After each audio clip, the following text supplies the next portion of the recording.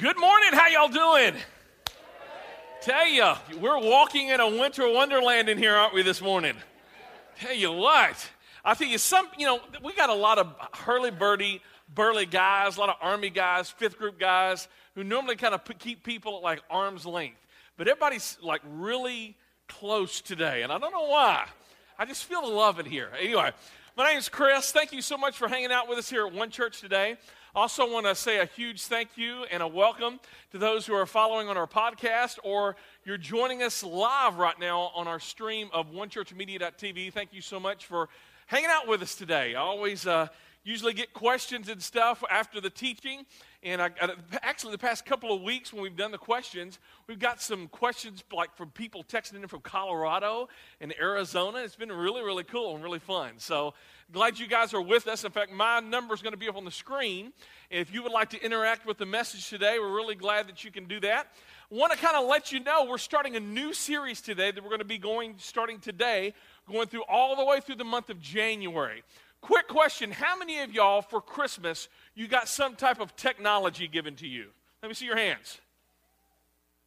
All right, good. How many of y'all wanted technology given to you, but it didn't happen? All right, that's cool. That's all right. It was so funny. I was talking to Kevin, who was actually playing the bass for us today, and he gave to his lovely person, significant other, an iPhone 5, which is really, really cool. It's like, man, that's awesome. So anyway, a lot of us, we like technology. You may have gotten a new iPhone, you may have got an iPad, you may have got an iPod, you may have got an iPod. I don't know what you got, but we're always kind of like looking. I've been preaching with an iPad for about 2 years now, and I love it because the older I get, the more I can like increase the font size. It's really, really cool. All right, so anyway, today we're going to start a new series entitled There's an App for That. Because here's the thing. One of the things that we're going to be looking at over the next 5, 6, maybe even 7 weeks is that God wants to grow us spiritually. If you're here this morning, you may be here and you may have not been in church for like forever. In fact, church may not even be your thing, but you came because it's kind of like New Year's resolutions are coming. And so many times we usually don't have a problem with God. We usually have a problem with God's people. We have a problem with the church. I'm so glad you're here with us because I think all of us, we want to grow spiritually. We want to grow closer to God.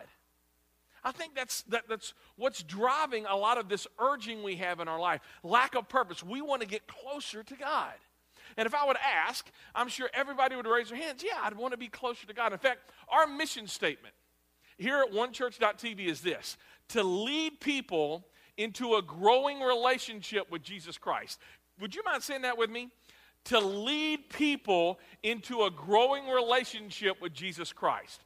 That's kind of what we do, why we do all this stuff. Now, I'm going to ask a quick question, and you guys are going to interact. There's no right or wrong answer here, but if you would just leave that back up there if you would.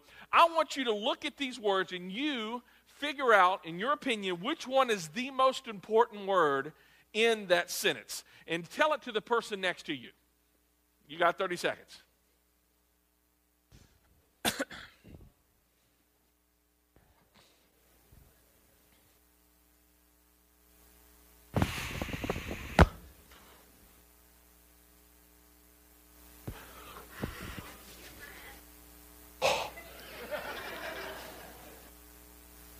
And it's not because I have bad breath, just to let you know. So, all right. Did somebody say, yes, you do? Oh, my gosh. Clifford, that wasn't you, was it? All right, good. All right, now, let's do some interaction here. How many of y'all said lead? Let me see your hands. All right, cool. All right, how many of y'all said people? Raise your hands. All right, no one? All right, cool. How many of y'all said Jesus? I'll say... If there's ever like any like gray area, you choose Jesus, it's the right answer, right? I see what you're doing. All right? How many of y'all said growing relationship? All right, there's not, by the way, there's no right or wrong. Some of you are like, did I just lose my salvation? No, you didn't. All right? There's no really right or wrong here. Dear Lord, it is freezing. Oh my gosh. Anyway, one of the things that we're going to be talking about over the next 6-7 weeks is growing relationship. Because what does that look like? Growing in what? Growing in knowledge? Do you have a lot more facts? Is that what's growing? What's growing? Is your hair is growing? Your beard is growing? All right? I mean, what is growing actually? And that's what we're going to be looking at today. I'm going to tell you, after today, we're going to look at what causes our relationship with Christ to grow. But today, we want to talk about really what is growing. What is really growing? What does God want from us? And the verse, and we're going to hit this verse, and then we're going to be in Matthew chapter 8. So if you have your Bibles, go ahead and turn to Matthew 8. Or if you have your smartphones, you can download YouVersion, and you can be able to follow along with us as well. So, what is actually growing? And the verse we're going to be looking at, Hebrews chapter 11, verse 6, says this. And without faith, it is impossible to please God. Without what? Without faith, it's impossible to please God. It is our faith. What's growing in that growing relationship should be our faith. Our faith. Now, quick question. What is faith? A lot of times we use that word, and we use so many words in churches that we really don't define. What is faith? Well, faith literally means to have confidence or to have trust in a person. We believe that faith is what's growing here. Confidence that God is who he says he is, and he will do what he will say he will do. It's having faith, confidence, or trust. And our big idea today that we're going to look at, we're going to hit this first, just in case you have to leave to go warm up your body in your vehicle, okay? Here's our big idea today. The greater your faith in God, the stronger your relationship will be. The greater your faith in God, the stronger your relationship will be. In fact, let's just take out the word faith. The greater your trust in God, the stronger your relationship will be. The greater your confidence in. Now, the reason why I'm taking that out is because so many of us, we don't use the word faith when it comes to relationships. But here is the key, and this really is where I'm landing today. All healthy relationships are characterized by trust. All healthy relationships are characterized not by obedience so much, but it's by trust or confidence in. Think about this. What your marriage probably needs more than anything in 2013 is more confidence in one another. Because think of it this way. Let's say you're hanging out, you're at the mall, ladies, and your husband was supposed to come and pick you up at a certain time, and he doesn't. And you're with your girlfriends, and you say, well, where is he at? I don't know where he's at. I'm sure there's a good excuse. There's a good reason. Why can you say that? Because you have confidence in. You trust him. You're not worried that he's off doing stuff that he shouldn't be doing. Because you have confidence, you have trust in that relationship. And anytime there's a gap of trust in that relationship, when he said he was going to do something, or maybe she said she was going to do something, it's easy to fill it with trust because you trust that person. Now, some of you, if your spouse does something and there is a gap there, a gap in trust, some of you immediately fill it with suspicion. Well, I wonder who he's with. I wonder what she's doing. You see, any healthy relationship is characterized by trust and confidence in. Let's keep on going with that. All right? The best thing a dad and a son needs is trust in that relationship. All right? I've got 3 boys. And sometimes I am there for my boys, and sometimes I don't do a good job at it. I remember one time I told my oldest son, Walt, hey, I'm going to pick you up at this certain time. And I had a brain burp, and I totally forgot about it. And he didn't freak out. He knew, you know what? Dad, he said he was going to be here. I'm sure there's a good reason. And he didn't freak out. He was able to call me up. And I would say, there is a good reason. I forgot. I've had brain trauma. Anyway, Just saying. There's this thing, there's trust. Think about it this way. An employer-employee relationship. What characterizes that is a good relationship, that you like that person that you're working for, is that you trust him. You trust her. And if something happens that kind of upsets that trust, you easily say, you know what, I'm sure there's some misunderstanding. I'm sure there's some misunderstanding. Maybe you didn't get paid at a certain time. I'm sure there was just some misunderstanding. I'm going to go talk to that individual. Any healthy relationship is characterized by trust.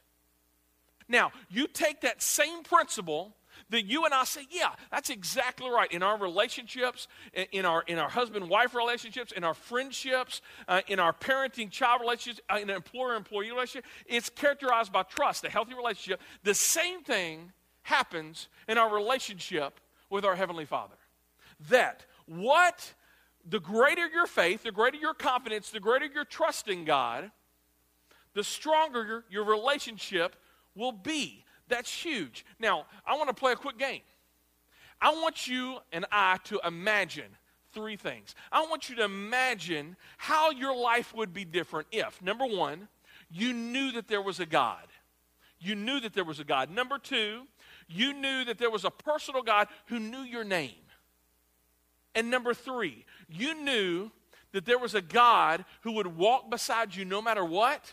He would never leave you nor forsake you. And no matter what bad thing happens, you knew that God was still in control. Those three things. How different would your life be? I mean, what type of fears would you not have if you knew that there was a God who knew you, and not only that, who would always be there for you and with you and beside you? I mean, that amazing out-of-the-box type of faith, that no matter what temptation you faced, no matter if he or she came up and asked you for your number, no matter if he or she said, you know what, why don't you do this with me? No matter if he or she, if you're at school and somebody offers you drugs and you say, you know, I'm not, no matter what temptation, that you knew this out-of-the-box amazing faith that you have in God, you could say, I am there. You know what? I'm not folding. Imagine what your life would be like when things go really, really, really bad, really poorly for you. And you still said, you know what? I know God is in control. I mean, if your finances just took a huge plunge, and you would say, you know what? I'm not afraid. I'm not afraid because I know my God is in control and he's going to take care of me. That, you know what? You don't have any fear about your marriage. You don't have any fear about your children. You don't have no fear because you have a big faith in God. Imagine how your life would be different. I mean, that would be incredible, right? In fact, some of you, people would walk up to you and say, you know, are you worried about this? No, I'm not worried. Because I have a really big faith in God. And then they try to give you more information and, you know, maybe to shake your faith. Yeah, but you got, you know, that whole God stuff is great, but you should be worried. And you're like, no, you don't seem to understand. I know more about this situation than you do because you only see this much, but God sees this much. I mean, imagine what your life would be like. And how many of y'all have ever met people that had big faith? Let me see your hands. Man, that's awesome. I mean, imagine.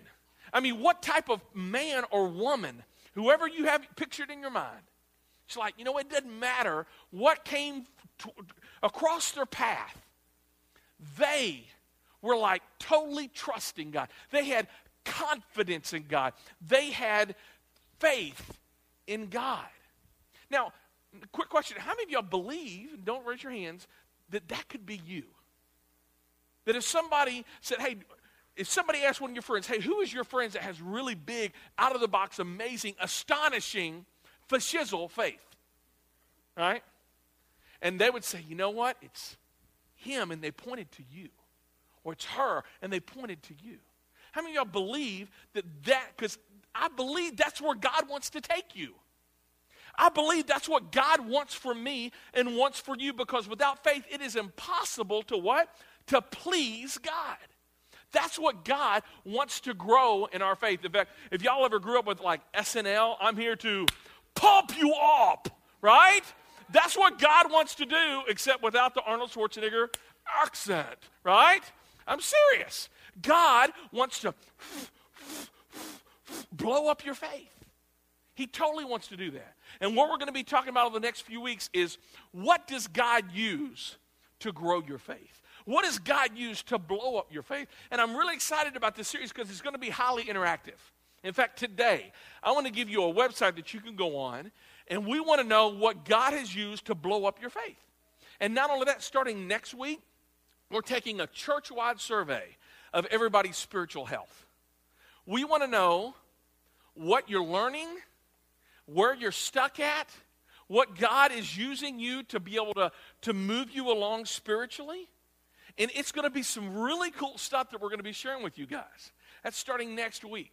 So I really encourage you, make sure to be here through the month of January. Now, here's what we're going to do.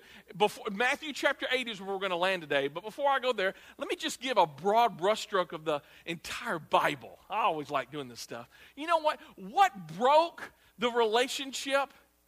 What broke the relationship between Adam and Eve and God at the very beginning of the Bible wasn't just, you know what, I don't want you to do this, and they did it. Or I want you to do this, and they didn't. It wasn't like God gave them a list, do these 4 things, and they did 3 of them, but they failed with 1. There was some of that, but really what broke the relationship between Adam and Eve and their Heavenly Father was a lack of trust. That God told them very specifically, you can do all of this, but this one thing I don't want you to do. And here was the thing. They started thinking, and they were tempted to think, you know what? God's holding back on us. We don't trust God in this area. God, you're withholding something good from us. You can't be trusted. God, I don't think you know what's best for me. You can't be trusted. God, I think you have an agenda other than what you've told me. You can't be trusted. And that right there is what broke and led to all of the sin and all of this stuff. It happened over an issue of trust. And God has been reworking this whole trust thing ever since. It's all about faith. God's heart desire is to draw you and me into a key word, relationship. Relationship that's built on trust. In fact, that's one of our core values here, is that God wants an intimate relationship with everyone. That's huge. God wants you to have a really, really, really, really, really big faith in Him. And that's the whole reason why God chose this group of people in the Old Testament. God created a nation, the nation of Israel. And the point of Israel was to show the rest of the world what it was like to have a relationship with God. So when God launched the nation of Israel as a nation in the land of Egypt, He didn't start with, hey, here's 10 things you got to start doing. In fact, here's what He did. He did some amazing things in Egypt to cause the nation of Israel, these Hebrews, to trust Him. You see, trust always precedes obedience. The reason why some of you bounced out of church is because all you heard was, you got to stop doing this, you need to start doing this, you need to pull up your pants, you need to do whatever you need to do, right? Whatever, I know I just said that in church, by the way. All right, you need to stop doing this. And you're like, okay. But nothing changed inside. Let me tell you, a relationship always precedes obedience. Always. Faith, trust, confidence in God always precedes obedience in God. But as church, we have a tendency to flip that around. You need to stop doing this, start doing this, and then once you stop doing that, then you're going to have this faith in God, and it doesn't work like that. Because that's not how it happened with Israel. God gave every reason for the Hebrews to trust them with all of these 10 things that was happening in Egypt and the water and the locusts and all this stuff. It's like God was proving, you can trust me. And then once they got drawn out of Egypt, that's when God says, okay, here's 10 things that I want you to start doing that will continue to preserve the trust, the confidence, the faith that you have in me. Because we don't have faith because we earn it. We don't have salvation because we do 10 things and we're like, okay, I'm good. It's never been about that. It's always been faith. Abraham was reckoned to him as right. He had faith in God. That's huge. So when we come to the New Testament, we shouldn't be surprised, and some of this may help you kind of connect the two. We shouldn't be surprised to find that in the New Testament, the message of Jesus is this. It's not, here are 10 more commandments. If you stop doing this, if you start doing this, if you're good, then maybe you're going to go to heaven. It's not a to-do list. It's not if you do 4 out of the 7, then God will love you. No. When you come to the New Testament, he says, for God so loved the world that he gave his only begotten Son, that whoever, come on now. Believe. It's about faith. It's about trust. It's about confidence in God. That is what Jesus came to restore. And that's what God wants to blow up big, your faith. Your faith. All right, now, Matthew chapter 8. Now, before we dig into this, I know it's a long introduction. Forgive me. This verse, these verses that we're going to be looking at is the only time and throughout the entire Bible that Jesus is amazed by something. That Jesus goes, whoa, did you just see that? Did you just see that? Jesus is like, oh my gosh, wow. Right? See, come on now. All right? Wow. And let me tell you what didn't amaze Jesus was, man, did you see that person not commit adultery? Did you see that person not lie? Oh my gosh. It wasn't an act of obedience. It was an act of faith. Jesus was amazed. This is what it says. Matthew chapter 8, verse 1. When he came down from the mountainside, Jesus came down from the mountainside, large crowds followed him. A man with leprosy came and knelt before him and said, Lord, if you are willing, you can make me clean. I love this. So this guy with leprosy falls down before Jesus. I love this. Jesus reached out his hand and did what? He touched the man. Man, a lot of faith there. I believe that you can heal me of leprosy. Jesus reached out his hand and says, I am willing, be clean. And immediately he was cured of his leprosy. That's awesome. That's quite amazing. I know some of you are like, okay, I've read that. I know Jesus can do some amazing things. Next, kind of a golf clap. Right? This next part, though, Jesus just did a miracle. He's getting ready to do another miracle, but something is going to be different between these two stories. Look at this. Verse 5. When Jesus had entered Capernaum, a centurion, let's stop right there. What is a centurion? A centurion is a Roman soldier who has 100 men assigned to him. And whatever he says, these 100 men have to do. This is a guy who's in authority, all right? A centurion came to him, Jesus, asking for what? Help. Here's this Roman centurion, and he's like probably walking around in his dress blues with his medals clanging, right? He's probably flanked by some of his guards, maybe 50 on this side, 50 on this side. And he comes and he approaches Jesus. Now, Jesus' disciples are going, oh, no. Oh, we've done it now. Matthew, what have you done? The police are after you. You've done something. You've done cooked the books, dude. Right? No. I mean, all of his disciples are probably freaking out. And this guy in his dress blues, medals clanging, swords clanging, he comes up. And look at what happens.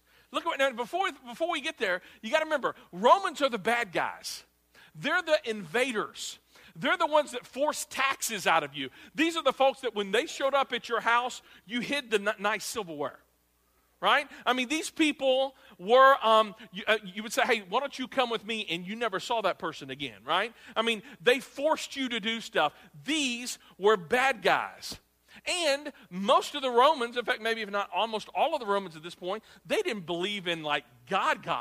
They definitely didn't believe in Jesus. They probably worshiped like things like Zeus or Apollo or Hermes, all right? But look at what happens. This centurion comes up and it says, Jesus, I need a favor. Lord, he said, my servant lies at home paralyzed and in terrible suffering. Now remember, the Jews hated the Romans. And Jesus' disciples are probably thinking, okay, he's at home paralyzed, suffering, good. In fact, I hope it's contagious. I hope you get it. In fact, not only I hope you get it, centurion, I hope you go visit Caesar and you give it to Caesar and this whole plague kills thousands of people. Yay, God. Right? The disciples are going, this is a time to rejoice. Now, Jesus, let's go help some Jewish people, some good Jewish people. But look at what Jesus says, verse 7. Jesus said to him, I will go and heal him. To which Jesus' disciples are going, time out. Dude, seriously, time out. Do you know, they're like the Jewish Pharisees. They don't kind of like you anyway. And if they see you hanging out with Roman people, soldiers even, the bad guys, do you know what they're going to do to you? I mean, there's 1,000 different reasons why you shouldn't do this, Jesus. We're going to have to leave town. Look at verse 8. The centurion replied, Lord, I do not deserve to have you come under my roof. To which the disciples said, well, we can agree on that. In fact, not only does Jesus not deserve to come into your house, we don't either. All right? Because you're a Gentile pig. I mean, there was hatred here. Hatred here. But look at verse 8. Centurion says this, but just say the word, and my servant will be healed. In other words, Jesus, I've been watching you. You may not have known this, but I've been watching you, and I don't need you to come to my house to touch anybody. We can do this wirelessly. All you got to do is say the word. And you know what? Everything's going to be okay. We can do this long distance. And at this point, Jesus probably has a long pause. And Jesus, his mouth is kind of maybe open a little bit. And he's looking around at the disciples. And they're kind of looking at him. And the disciples are going, man, this dude has kind of like a big faith. And then he gives this explanation of why he has this big faith, the centurion does. He says in verse 9, for I myself am a man under authority. The centurion is saying, Jesus, you and I got something in common.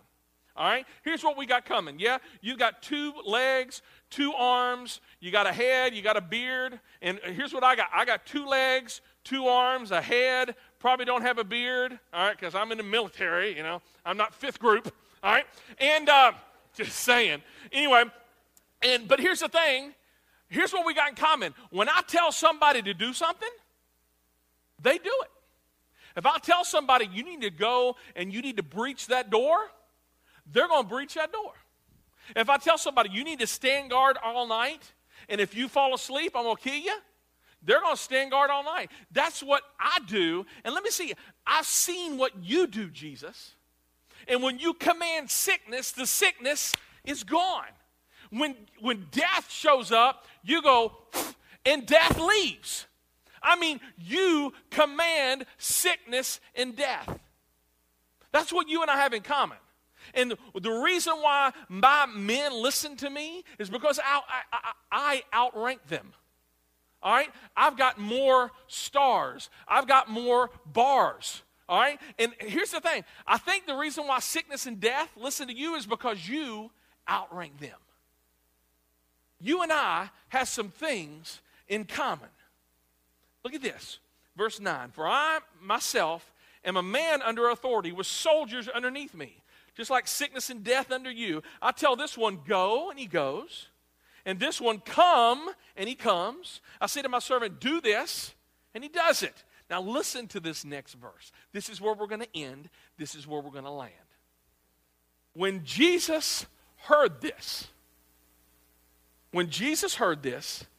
he was astonished. That's a little Greek word. It's thaumazo, and that just literally means amazed, astonished, astounded. He went, whoa. Jesus went, whoa. This is the only time this word is ever associated with Jesus.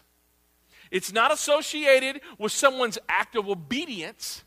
It's associated with somebody's incredible faith and trust and confidence in. And Jesus is thinking, wow. Peter, watch this. You need to listen to this dude. Matthew, put that down. Listen to this. This dude has something to teach you. This dude has something to show you. And he's not even part of our people group. He's the enemy, but he has big faith. You see, what caused Jesus to go, I'm amazed, I'm astounded, whoa, wasn't just obedience. It was big faith. Big confidence in him. I mean, that's huge. Look what it says. When Jesus heard this, he was astonished, and he said to those following him, I tell you the truth. I have not found anyone. By the way, this is such a put down. This is such as a slap in the face to the Pharisees, even his followers. I have not found anyone in Israel with such great faith. You want to know what blows Jesus' mind? Big faith. You want to know what astounds Jesus? Big faith. You want to know what moves Jesus? Big faith. And here's the guy, here's the centurion, for all we know, still worships Zeus. He doesn't even know the 10 Commandments. He doesn't know 10 of anything. He's never been to the temple. He couldn't even get into the temple if he tried. He probably couldn't even speak the language, yet he recognized Jesus has something going on that's bigger than the centurion. He recognized that Jesus outranked illness, outranked life, outranked death. And he put the 2 and 2 together, and he expressed a big faith. And Jesus says, wow, that's what I've been trying to get into, you knuckleheads. That's what I've been trying to show, not only my disciples, but the entire nation of Israel. It's not about doing, it's not about do these things and hop this high and whatever. But did you see that hop, by the way? I'm telling you, that's crazy. I got air on that one, right? Jesus said it's not about hopping. It's not about bebopping. It's not about doing this. By the way, I see you, Gino. Good seeing you, my friend. All right? It's not about any of this. God's saying, it's about a big faith, because without faith, it's impossible to please God. Now, here's the thing. If that's what it's all about, big faith, then you and I, we got to figure out what God uses to grow our faith. That's what we got to land. And the thing that we're going to work through over these next weeks is, what is that? What does God want to use in you, around you, beside you, in spite of you, to grow your faith? That's where we're going to be digging in. Now, here's the thing. I got some ideas in my head of where we're going to be going. But you know what? I want this to be kind of like a give and take.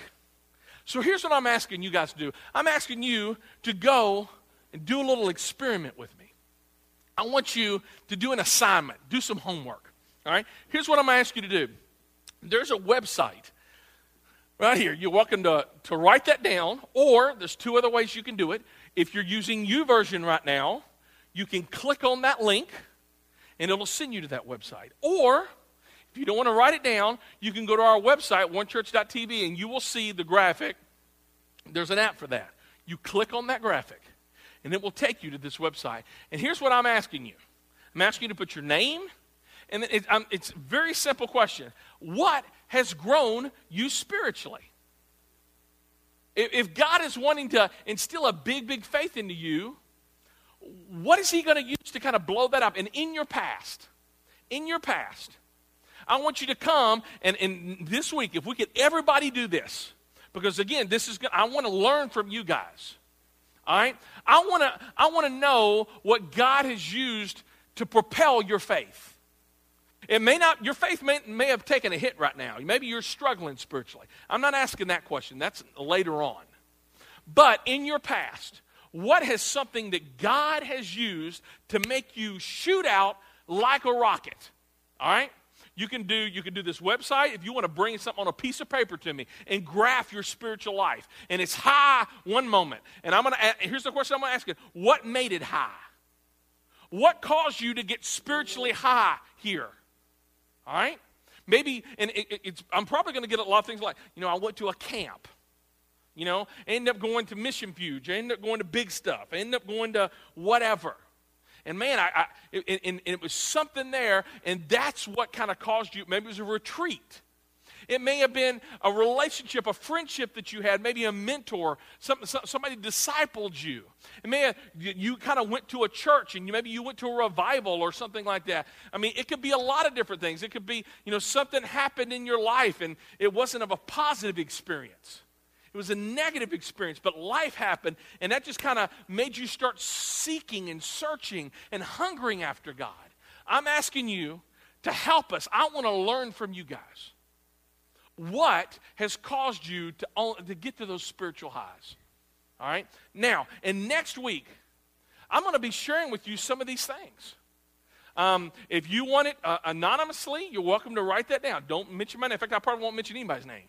All right? We'll just go ahead and take that out of the equation.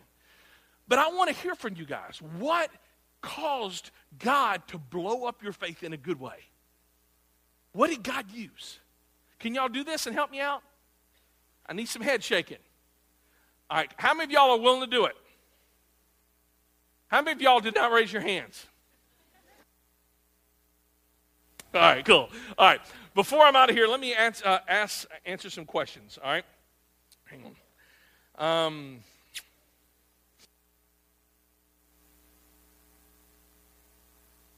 All right. Some of y'all y'all got humor, so I can't even say these out loud. All right. Wow. I got 4 of y'all texted me, and none of it was serious. What are y'all doing? Are y'all even listening to this message? Y'all are nuts. All right, cool. Next week, all right, I want you to kind of fill this stuff out because this is going to be kind of helping us give direction on where we're going with that. Here's what I want us to land on. Every healthy relationship is characterized by trust, by confidence in, by faith. And if you have a big faith, it's going to equal a big, great relationship with your Heavenly Father. And that's what God wants to give you today. Make 2013 the year when your friends, when your loved ones, when your family who don't even know God, when something happens difficult in their life and you're like, man, I got somebody I need to talk to. You know what? I'm going to go talk to him. I'm going to go talk to her. Why? Not because you're always at church, not because you dress a certain way, because God has given you big faith. The very thing that you look at somebody else and go, man, I admire them for that. God wants other people to admire in you big faith. Because without faith, it's impossible to please God. Let's pray. Dear God, we thank you so much for your love and your grace. We thank you so much, God, that we can be able to come and that we know beyond a shadow of a doubt that you want to pump up our faith. Lord, we thank you so much for your love. I thank you so much, Lord, for the volunteers who got here early today, and many of them who aren't in this room, who's helping out with children and watching our kids. And Lord, I just pray that this next year, that 2013, Lord, I pray that you would pump up everybody's faith in here. No matter, we don't know what 2013 holds. There's going to be some bad things. There's going to be some good things. There's going to be some temptations. There's going to be some struggles. But through it all, that the people at One Church, the people in Clarksville, God's people all around the world, get through it and not just exist through the struggle, but shine through it because of a big faith and a big God. That God is who he says he is, and he will do what he said he's going to do. For it's in Jesus' great big name we all said amen.